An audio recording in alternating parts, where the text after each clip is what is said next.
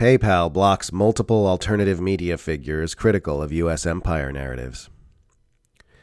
In what appears to be yet another escalation in Silicon Valley's redoubled efforts to quash dissident voices since the beginning of the Ukraine war, PayPal has just blocked the accounts of multiple alternative media voices who've been speaking critically against official U.S. empire narratives. These include journalist and speaker Caleb Maupin and Manar Adley and Alan McLeod of Mint Press News. Just the other day, Mint Press published an excellent article by McLeod titled, "An Intellectual No-Fly Zone.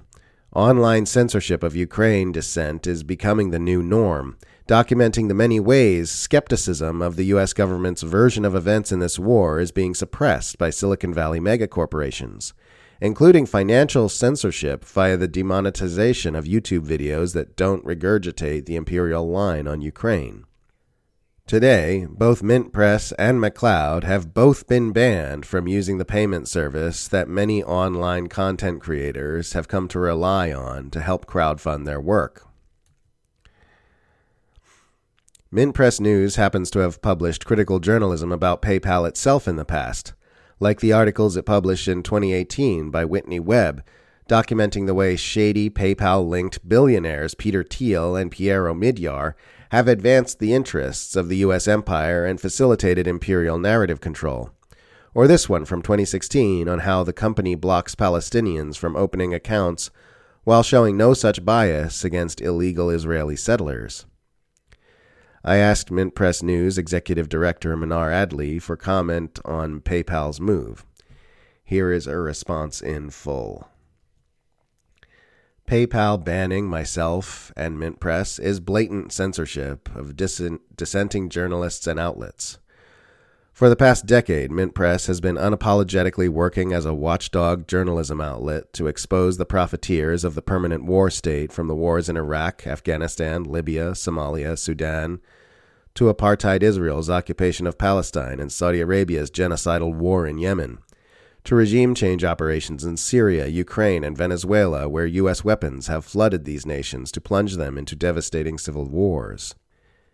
In the era of a declining U.S. empire, censorship has become the last resort of an unpopular regime, and its forever war is to make the truth disappear and critical thinking all but dead. With the war in Ukraine raging on, we've entered wartime, and big tech giants, including PayPal, are working hand in hand with the new Cold War architects themselves to sanction dissenting journalists.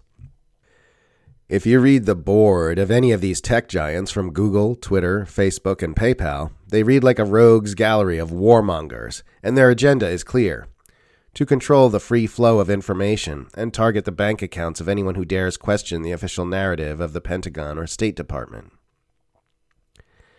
It is outrageous to be told that tech giants, which are run by those who directly profit from the new Cold War, including the crisis in Ukraine, could limit any journalist's ability to fund their work. Can you imagine if this was the norm in Russia, China, or Iran? Our media would be screaming about free speech and First Amendment rights. Yet when we do it, it's okay, because it's under the guise of fighting Russian propaganda. We are living in an intellectual no-fly zone where online censorship of dissenting journalism has become the new norm.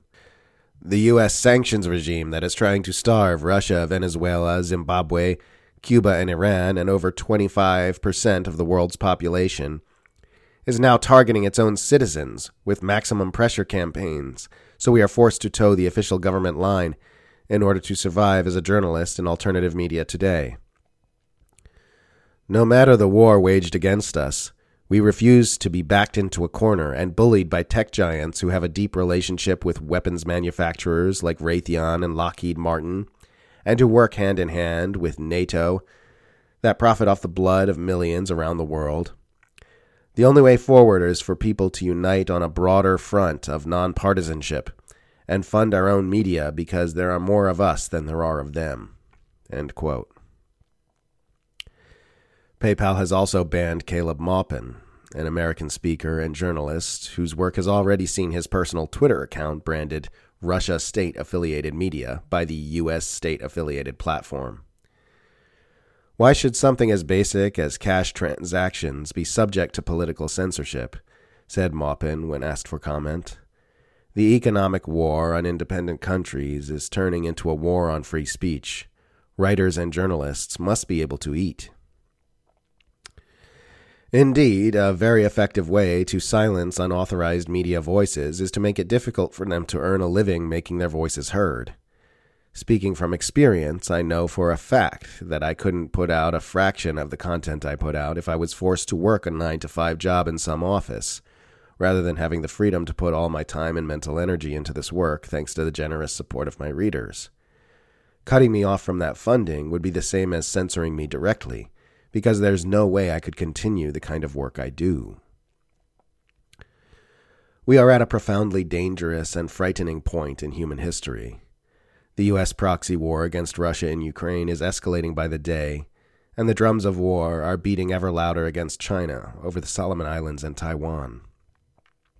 If you think censorship is bad now, wait until this global power grab really gets going.